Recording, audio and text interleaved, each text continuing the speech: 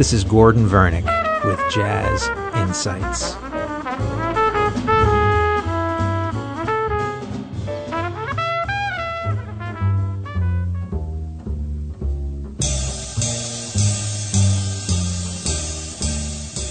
Today we're going to continue with the great tenor saxophonist Dexter Gordon. In the 1950s, he traveled all over the country. I believe was primarily living in New York, but, spent a lot of time on the West Coast and began traveling to Europe, and eventually by 1962 would actually leave the country and was living in Denmark and spent about 15 years living in Europe until he came back in 76. But he made some great recordings in the mid-1950s. This is from a recording on a rather obscure label, but the record was called Dexter Blows Hot and Cold. I Hear Music, Dexter Gordon, circa 1955.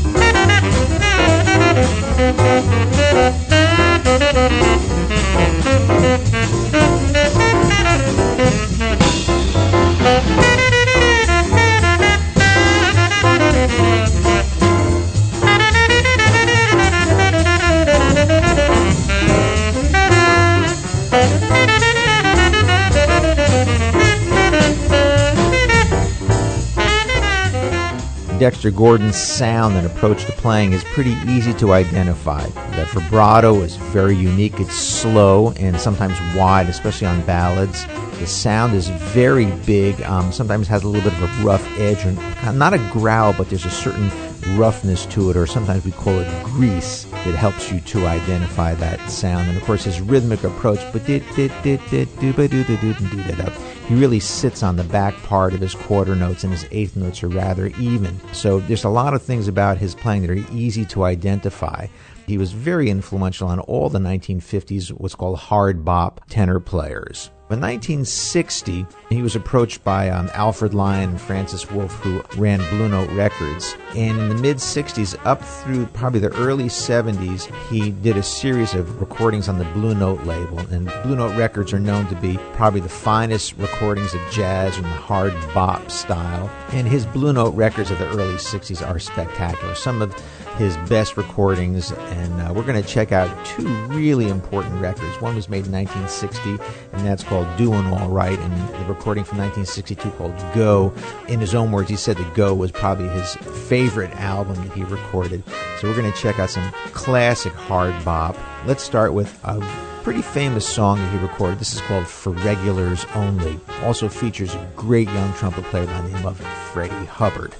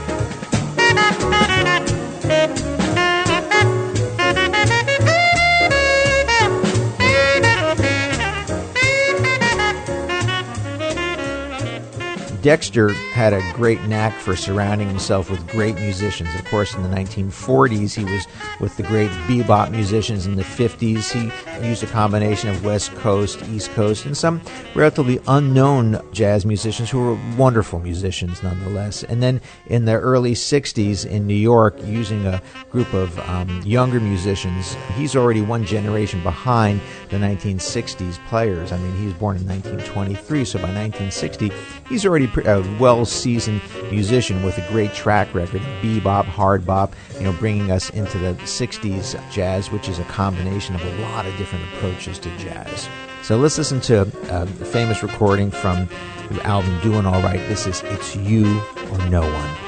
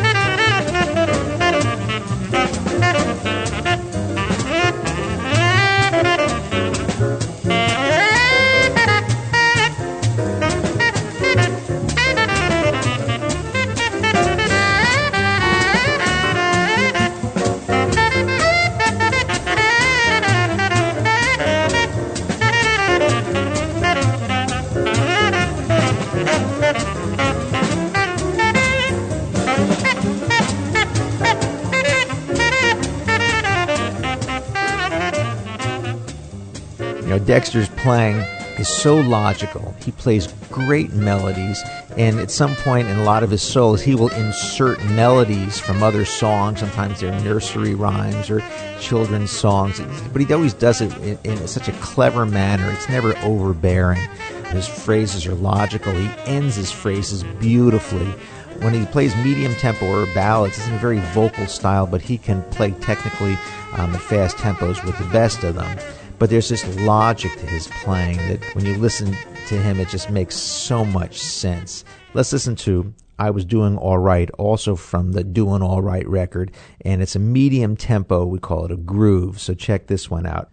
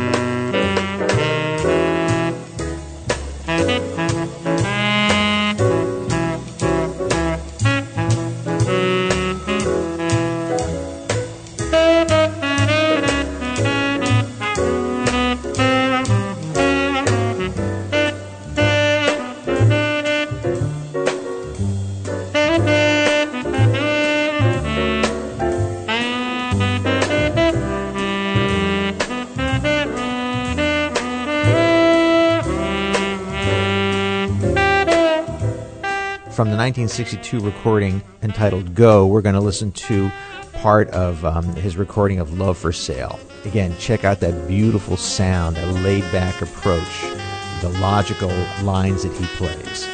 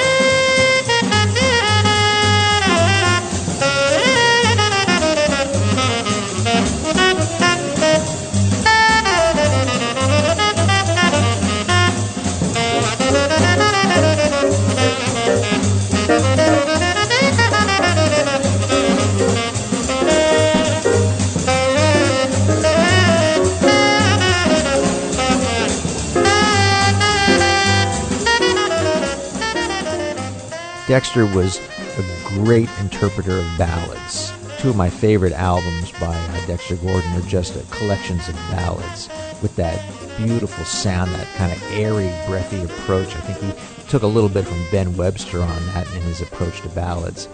What I'd like to do now is play two recordings of the same song, recorded about, I guess, maybe 12 or 15 years apart. And the song is Body and Soul. Every tenor player has recorded this song. And we're going to listen to the mid-'60s version. This is the opening to Body and Soul. Then we'll listen to a recording from a few years later, in which you'll notice is on the first recording he plays the melody an octave down, and on the second recording he takes the melody up an octave, which has a completely different sound and texture to it. So let's just check out a little bit of these two recordings of Dexter playing Body and Soul.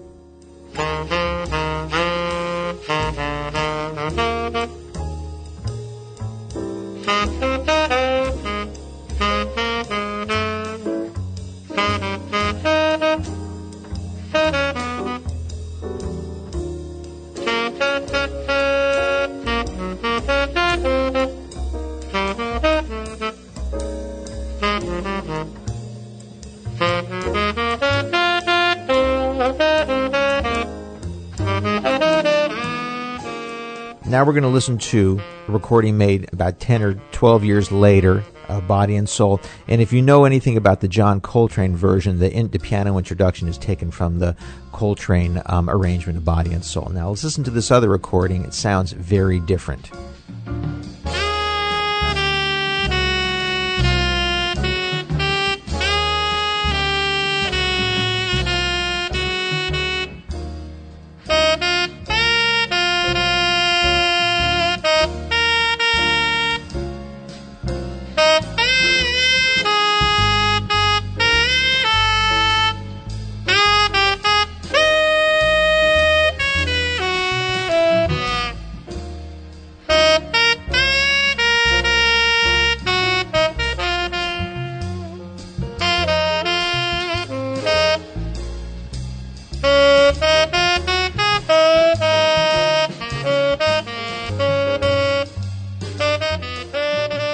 So Dexter Gordon left us with a wonderful body of recordings, some great original compositions. Never a dull moment listening to his playing. It's always clever, and he does some really unexpected things. But his sound, the phrasing, the rhythmic approach, really was a model for all tenor players post-1945.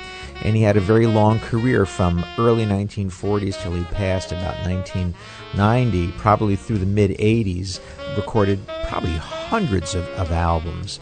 And I had the good fortune of hearing him perform live after he returned from Europe in 1977. It was just fantastic to actually in a room to hear that sound, and you really can't even experience it on records. When you're standing next to someone who plays like that, it's so inspiring. We're going to close the show with a great recording, a live recording. Was done with Gene Ammons, and the name of the record is The Chase, but on this particular track, Dexter is the only soloist. So we're going to leave you with Dexter blowing on Wee Dot.